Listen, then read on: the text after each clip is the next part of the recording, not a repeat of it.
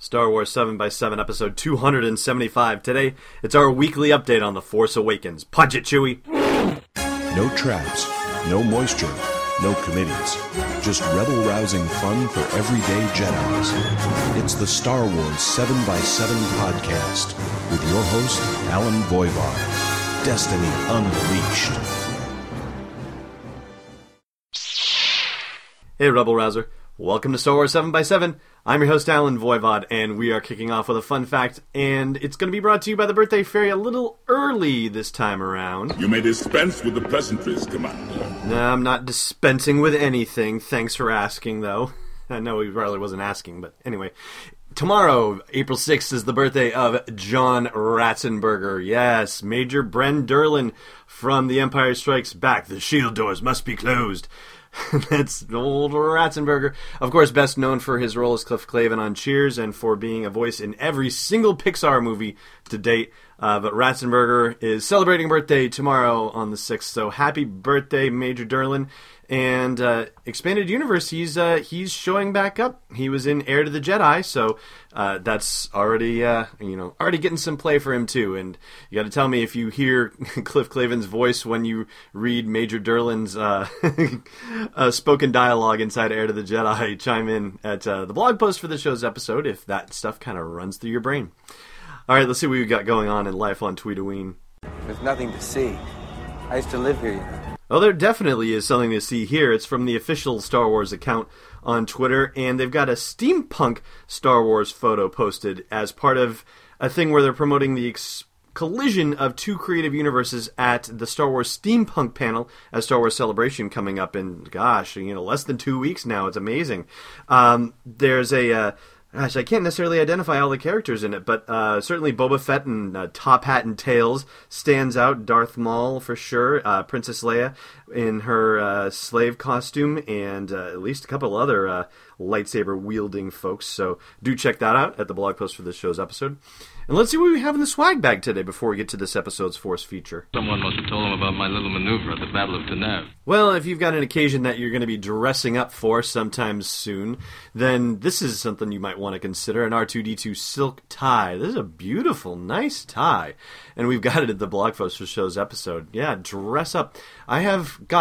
I only have one Star Wars tie, and somehow it ended up being an Imperial one, which is kind of surprising for me, but it had all the schematics of different Imperial vehicles on it. So I do dig the vehicles, at least, so there's something about that. But if you dig an R2-D2 tie, then do check that out. You can see the pictures and also pick one up for yourself right from the blog post. So there you go. And with that, we're going to dive into our Force feature and talk about what's going on in The Force Awakens.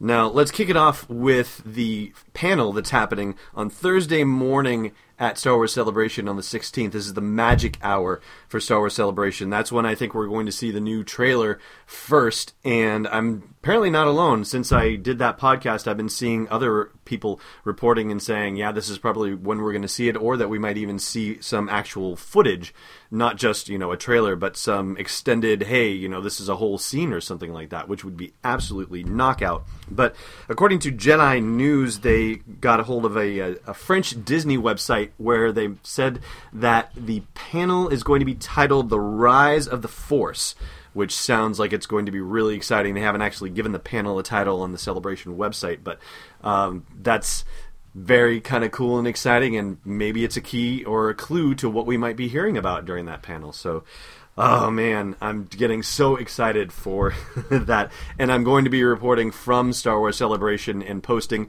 In fact, I'm probably going to be posting not only the regular episode, but extended episodes as well during Star Wars Celebration to bring you as much of the joy and excitement that's happening there as I possibly can. Another clue about the importance of that panel is the fact that it's going to be screened live in 35 theaters as of this recording in 23 countries. 23 countries! So I have a feeling that you're going to get to see it one way or the other, even if you're not able to go to Star Wars Celebration.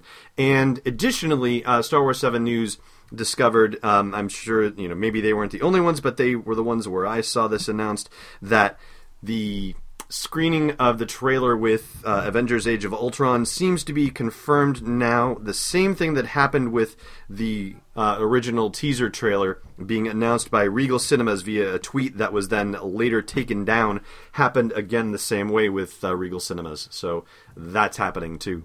Now, if there's anybody outside of Lucasfilm or any organization outside of Lucasfilm that knows as much about The Force Awakens as is known inside the company, it's got to be the MakingStarWars.net people, and they have 2 new articles posted on their website this week about various bits of action happening inside the Force Awakens movie, at least from their sources, which do seem to be pretty amazing and stellar. But apparently the one person who does know for sure about everything going on in The Force Awakens, at least according to her husband, is Andy Serkis's wife. And he just was in an interview where he said she knows it all because he was practicing his lines with her. Now, that kind of suggests that maybe he has a bigger role in the movie than we might have guessed or expected or, even known about. We know very little about what his situation is. So check that out. And check out the blog post for this show's episode if you want to go deeper into rumor and spoiler territory with those Making Star Wars stories. Hey Rebel Rousers, we feature something cool from the universe of Star Wars licensed merchandise every day in our swag bag segment, and it's just the tip of the iceberg. If you wanted to see how deep the Sarlacc pit goes, then you've got to check out Entertainment Earth. They have more than 1,200 Star Wars related items, everything from your typical toys to home decor, prop replicas, artwork, and endlessly more. Go to sw7x7.com/EE to see it all. Again, that's sw7x7.com/EE. Couldn't be easier. All right, it's time for trivia. Your feeble skills are no match for the power of the dark side. Last time we asked you who were the 4 people who touched Luke's lightsaber in Return of the Jedi other than Luke, and that was R2-D2, the Emperor, Darth Vader, and the Commander who turned Luke over to Vader on Endor. Thanks to @_DockingBay94_ for catching one that we did not catch originally. Today's question: who gave Luke the angry retort, "It is you who are mistaken about a great many things"? Thanks for flying with me for another episode of Star Wars 7x7. And hey, no Bothan spies died to bring it to you, so please leave me a great rating or review on your favorite podcasting app. That way you'll be helping to spread the word about the podcast to gorgeous Star Wars fans like you. Meanwhile, show notes, swag, the breaking news Twitter feed, and more are waiting for you at sw7x7.com. This doesn't feel like rock. It's Destiny Unleashed. This podcast is not endorsed or sponsored yet by Lucasfilm Limited, Disney, or 20th Century Fox and is intended for entertainment and information purposes only. Star Wars, the Star Wars logo, and all names and pictures of Star Wars characters, vehicles, and any other Star Wars-related items are registered trademarks and/or copyrights of Lucasfilm Limited or their respective trademark and copyright holders. May the Force be with them. All original content is copyright 2014 by Star Wars 7x7. We hope you love it!